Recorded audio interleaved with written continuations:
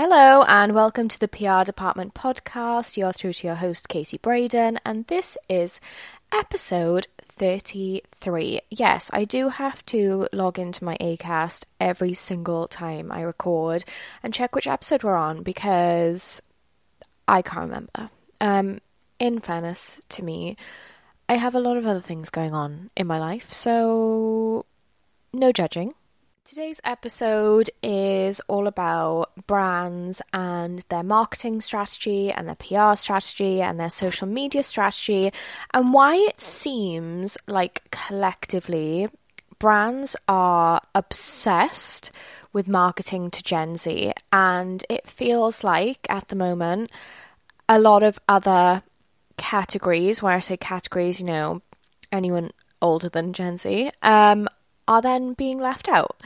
And it's actually kind of weird that this happened in the timing that it did, because I was literally writing the notes for this podcast, getting my thoughts together, thinking, what am I going to say?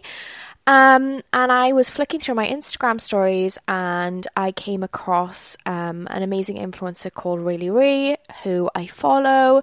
And she was actually having the same conversation on her Instagram stories where she was saying, as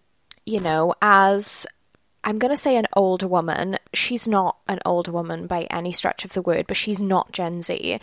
As an older person, not in the Gen Z category, she just feels like she doesn't see herself in brands marketing right now, and it feels like her age group and anyone basically outside of that younger audience, Gen Z audience, are just completely forgotten about almost. Which is super interesting because that's obviously the vibe that I've picked up on at the same time.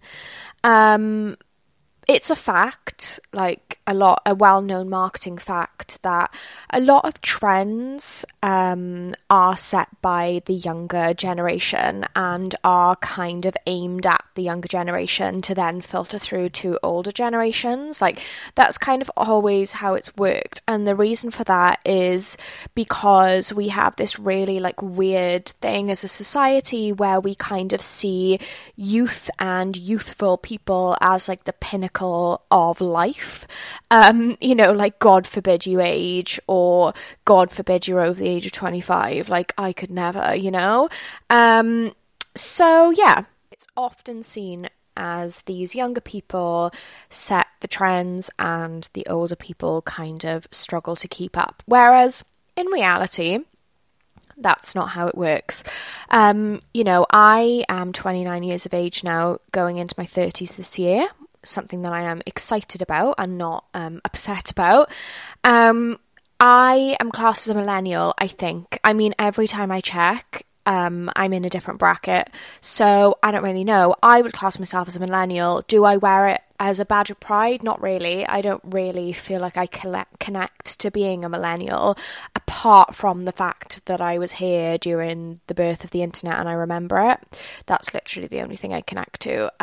Also, I was saying to a friend of mine at an event the other day, I have started typing with my index finger on my phone. Because I find, as the day goes on, I'm on my phone so much, I'm getting the old Kim Kardashian thumb strain thing. So sometimes I try and, share the effort between all my fingers. So therefore, when I'm typing, I type with my index finger. There is method to my madness. I'm not doing it because I'm a millennial, but it makes me look like a millennial. Anyway, less about me. So as I have sort of grown up and gotten older, classed as older by everybody else, I guess. Yeah, to clarify, I don't feel like an older person by any stretch of the word, but if you asked TikTok if I was an older person, they would say yes, so I'm having a level of self-awareness here as well. So yeah, I'm seeing, as I get older, I will reach a point in a minute, I'm seeing that actually every person, as they get older, the way that they are more secure in themselves, and if we sort of talk about specifically fashion and beauty, I think as you get older, you really get a stronger sense of what you like, what works for you, and that's strengthened with age, as opposed to sort of when you're younger. Like some people have a great, sense of like personal style and personal confidence and all that jazz, but I feel like generally younger people are more just trying to find themselves and bouncing around in trends. And I feel like now I follow a lot of people on social media who are my age and older, because I really enjoy that sort of level of like personal style and self-confidence that they have only been able to develop because of their age and their experience. I find that far more interesting than, say, like your average fashion influencer who's like changing their style like the wind.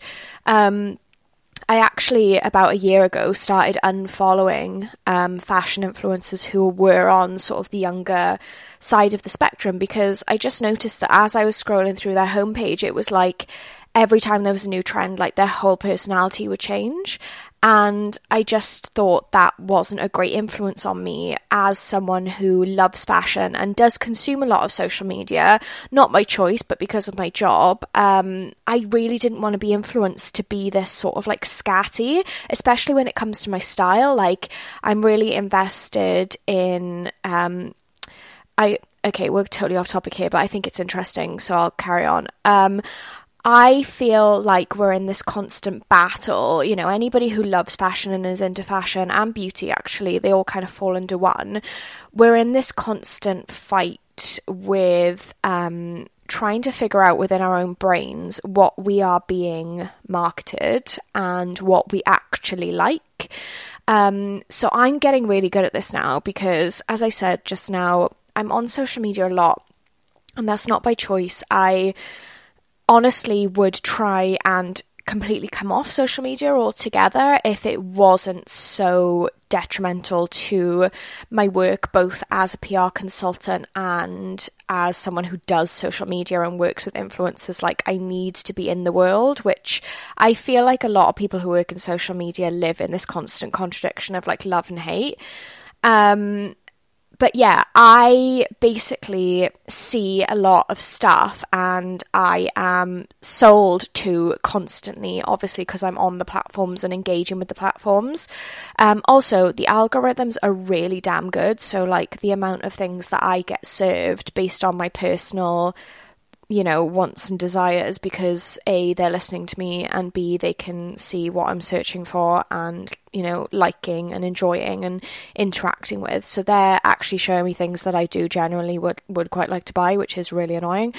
So I've started doing this thing anyway where I'll put things in my basket or I'll leave it on like a website tab on my Safari, and I'll either sleep on it or leave it like a good couple of weeks before I actually make the purchase, just to try and stop like this cycle of impulse purchasing, and also like purchasing something because it looks amazing on someone else, which I think when it comes to influencers, like I am an absolute sucker for. Like, I go through phases of, like really intensely following like 3 to 5 people, and anything they wear, like there's something in my brain that I'm like, oh my god, I need that. Whereas I probably wouldn't have ever bought it if I wasn't on social media. So I'm trying to stop doing that.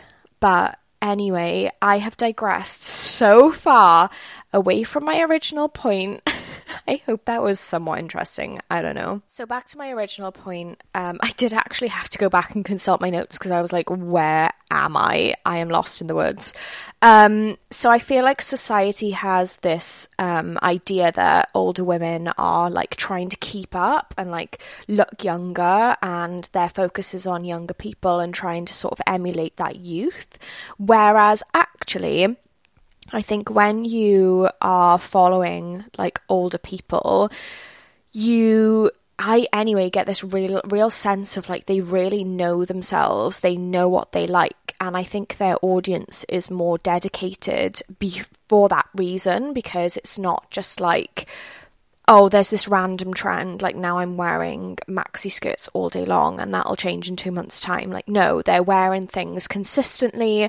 They're doing a lot of like investment purchases. They're sort of re-wearing things, restyling things, and their style is very consistent. Their personality is very consistent, and they really know who they are. So I feel like what we're told as a society about older women and the reality of it is actually completely backwards, which I feel is just like steeped in misogyny, but I feel like that is a whole other topic for another day. So coming back to the original point of this podcast, which was to talk about how brands are obsessed to marketing to Gen Z. So I had a very, very brief conversation with Riley over the stories that she was posting. And basically she was saying that she doesn't feel seen in marketing materials.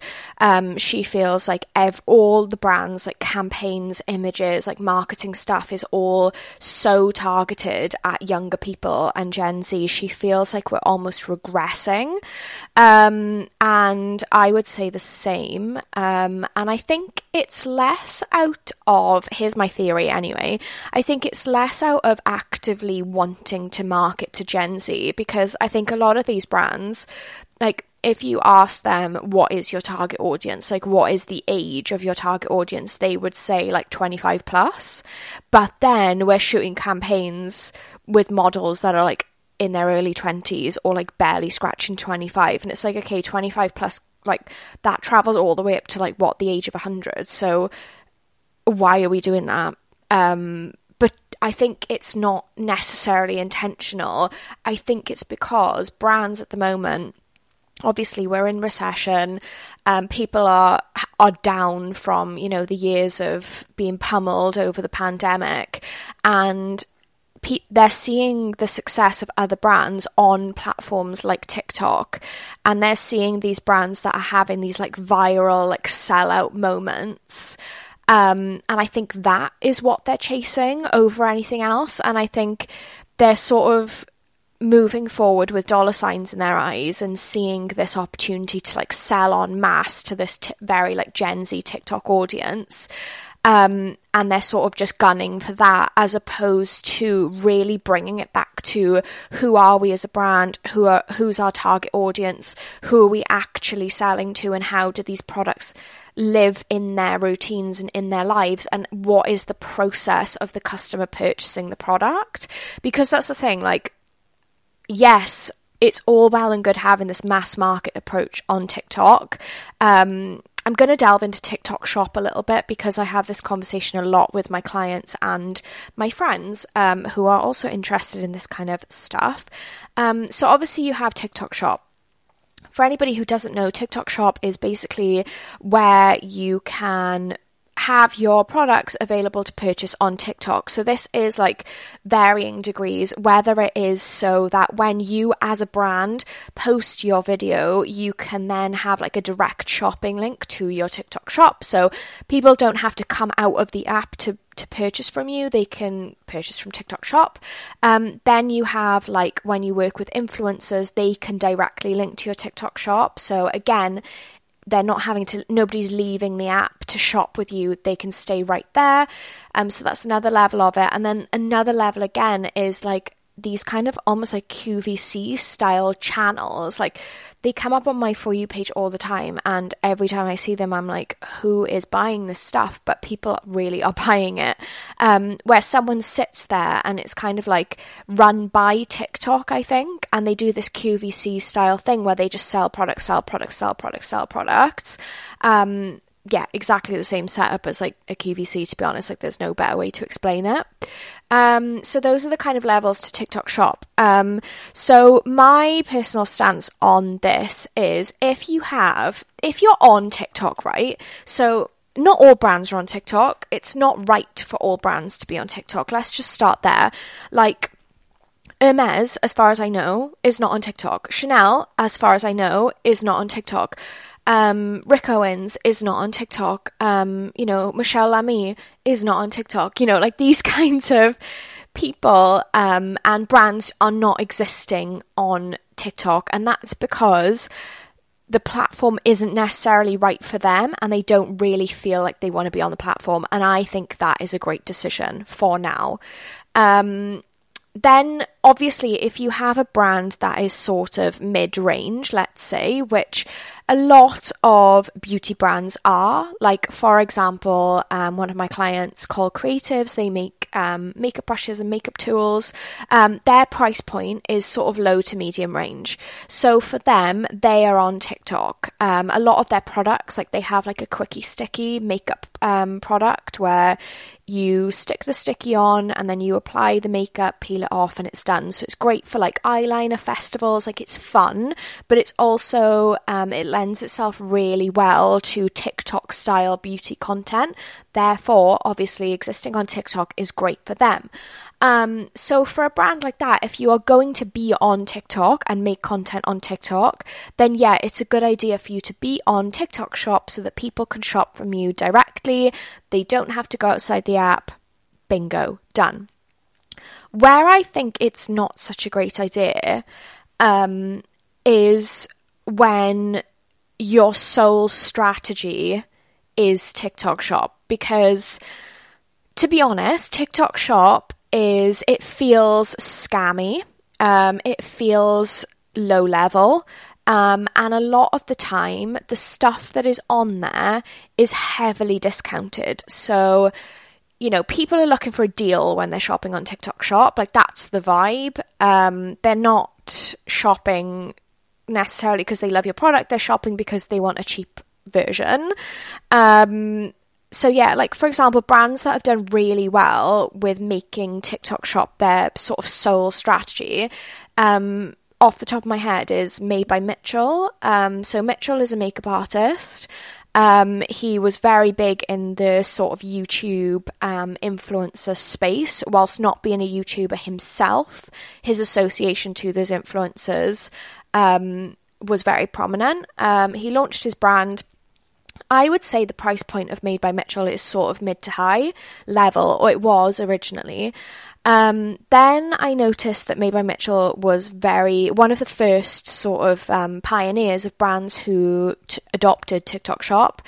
And ever since, from what I can see as an outsider, their main strategy has been discounting products. Also, they do a lot of mystery boxes where they partner with like prominent TikTok influencers, and they will have like that influencer's mystery box, or even just selling mystery boxes in general, which is, for anybody who doesn't know, like you pay like, for example, 20 quid for a box and you get 6 products. Whereas if you'd have gone on site and picked out 6 products, added them to your cart, it would cost like hundreds of pounds more, obviously, because you're paying for the individual products. I mean, this is really smart, especially when you're dealing with products that have a shelf life, which beauty products do, especially, you know, your liquid products, they have an expiry date. And, you know, especially with a brand like Made by Mitchell, he does a lot of like colourful, like very like high glam, like, you know, like proper makeup sort of stuff, which, as we know, since the pandemic has not been as popular. You know, people are still buying it, but it's not as popular as it was before, for sure. I would imagine that he has a lot of high quantities of product in his warehouse that he's thinking, right, we've got to get rid of this. So doing something like a TikTok-focused mystery box is a really great idea if you're shifting a lot of product and you're looking to cover your costs. So that's my sort of insider view on TikTok Shop, right? Great. So the one thing I will say, as with my consumer head on, for me, Made by Mitchell, I would now class them as a more low to mid-range brand. Whereas before they started delving into TikTok, they, for me, were verging on a high-end brand. You know, like where they sit in the market has definitely moved down, just because of the heavy discounting and the mystery boxes.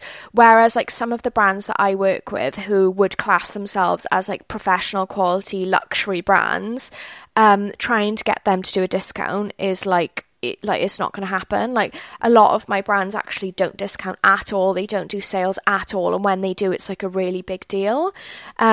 And I'm not saying either one is right or wrong. That's not the case at all. I'm just showing the difference in strategy between sort of a brand that has taken Mitchell's approach and then sort of something that I would class as more professional standard or luxury. So, yeah, I think brands that are desperately trying to make sales right now are looking at brands like Made by Mitchell, and even though, you know, with the discounts, the mystery boxes, like that brand is making money and you can see it. So I can see why it would be awfully tempting for, you know, brands that were traditionally sort of luxury and aimed at your 25 plus, even 30 plus, 35 plus audiences are thinking, there's something here, we need to make money. I get it. But I think generally speaking, you know, your 25 plus audience is not necessarily shopping from TikTok. I mean, don't get me wrong, there are certain creators on there who I love to watch, who do, you know, like high-end unboxing and high-end fashion videos and get ready with me, you know, like people who focus on like really gorgeous, beautiful skincare. There are older creators on there and I think they are brilliant. And would I shop from them? Yes, it would be more of like a recommendation format. So like say I see something that I see them using, like for example, Dr. Amoa is amazing on TikTok. She is a skincare influencer and is a doctor, hence the name. And she was talking about a La Roche-Posay product that is, I think, supposed to be a moisturizer, but she was saying how she used it as a mask. And it was just ingenious. Like at the moment, I'm more about me. I'm using quite a high strength retinol. So for anyone who's done that, they'll know that you go through a period of being very dry. So as soon as I saw this video and I saw her recommendation, I literally went out that day and bought it. And I have been using it ever since, both as a mask, the way that she used it, and as like an overnight cream. And it's been incredible. So, you know, that sort of like traditional influencer setup where you see something recommended, you go out and buy it. I think that still stands with a quote unquote older audience. Bear in mind, you know, I'm 29 years old. I'm not necessarily classed as an older audience by any stretch of the word, but that's how I'm kind of shopping as a consumer and as a millennial consumer. Let's just put me in that category for ease. But then you've got, for example, like my mum. My mum does not have TikTok. She wouldn't even know where to start with TikTok. I can't see her ever getting TikTok, to be honest. A lot of my clients who are older than me, some of them who are the same age as me, do not have TikTok and do not plan to have TikTok. You know, they let their marketing and social media teams get on with it and they're just like, yeah, it's not for me, which I completely get. So the question is, for this quote unquote, and I hate saying older, but it's really the only way to describe it, for this older audience, how are they shopping and how are brands going to target them? And I think the answer is not getting swept up in this TikTok viral sellout moment and focusing on serving the consumer, you know, going back to who is this brand for and serving them in a way that makes sense to them as a consumer rather than like, what is everybody else doing? Because I feel like there's a lot of that going on right now. Also, a whole other conversation, which I'm not going to delve into because, number one, I'm not a person of colour, so I feel like it's not up to me to speak on it, but I've seen a lot of conversation recently around marketing and around brands and campaigns where people have said, you know, we're kind of getting to the stage now after, you know, the murder of George Floyd and Black Lives Matter, and brands, you know, seemingly changing their ways and including people of colour and black people in their teams and in their marketing campaigns and, you know, everything to do with their brand. It's kind of, we're seeing the kind of the end of that, if you will. So everybody who did it that was quite clearly performative, they're kind of forgetting to do it now, and they're like, you know, it's edging back to a 25-year-old white girl in their campaigns as opposed to, you know, showing true diversity because, oh, they've done diversity for 2 years now, you know, they're over it. Whereas the brands that really integrated either already had an integration of diversity and people of colour, or really stepped up and did it when the call was there. You know, they truly answered the call and made it a core part of their brand.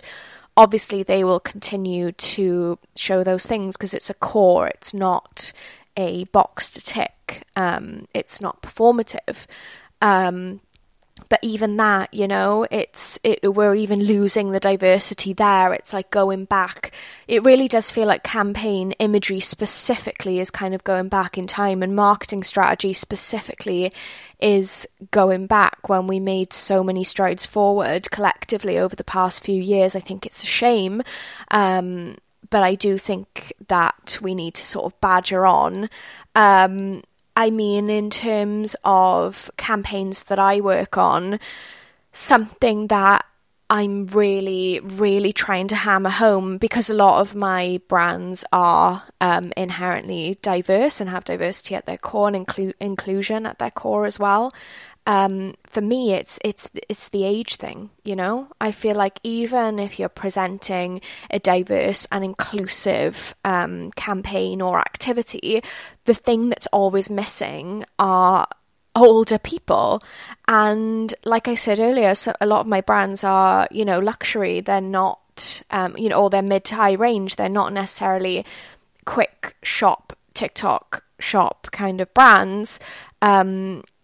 So their target is that bit older, you know, it's people who do have that money. Like, yeah, okay, we see influencers on Instagram who are 25 years old and they've got an Hermes Birkin, right? But in real life, that is not the case. Like, 25-year-olds are not waltzing into Hermes buying a Birkin. I can tell you that for free. It's your 40-year-olds, it's your 50-year-olds, it's your 60-year-olds, your 70-year-olds. They are the women who have the cash to waltz into Chanel and buy a bag, or, you know, do a sweep of Selfridges and just grab whatever they fancy. It's them. It's not the 25-year-olds. So why are we targeting, you know, our influencer marketing, our campaigns, our marketing in general, where we show our marketing, which is on TikTok, at this such a young audience? It's bizarre to me. It's almost like we're trying to attract other influencers, maybe. I don't know. It doesn't make sense. It does not make sense. So yeah, we really need to focus on like where these older people are shopping products, and that is still in print magazines, that is still online, and that is with influencers who are of their age and are doing really great things online but are not getting recognition by brands because brands are so focused on bloody 25-year-olds. It's really crazy to me. Another thing that's really awkward is when a brand wants to work with older influencers on influencer marketing, but all of their brand materials show younger people. Like, that makes no sense. It's the same with people of colour. You know, if you're going to be inviting a diverse and inclusive range of people to, say, an event, but the model shot on your invite is all young white tweens, you know, like, it has to go from start to finish, and the end consumer needs to be thought about from start to finish. And I think that is sort of where we're lacking at the moment, from my perspective anyway. So that was all a little bit rambling, but I feel like I just wanted to share my thoughts on that topic, as I feel like it is quite a rife topic at the moment, and I don't feel like I'm the only one that is seeing it and feeling it. You know, even outside being, you know, a marketeer, a consultant, PR, you know, working in social, working with influencers, I feel like it's being noticed by the average person, the average consumer. You know, the average consumer is going, hey, I don't feel like this is for me anymore, and that's weird. So yeah, do let me know your thoughts over on Instagram at the PR Department Podcast, and I will see you in the next one.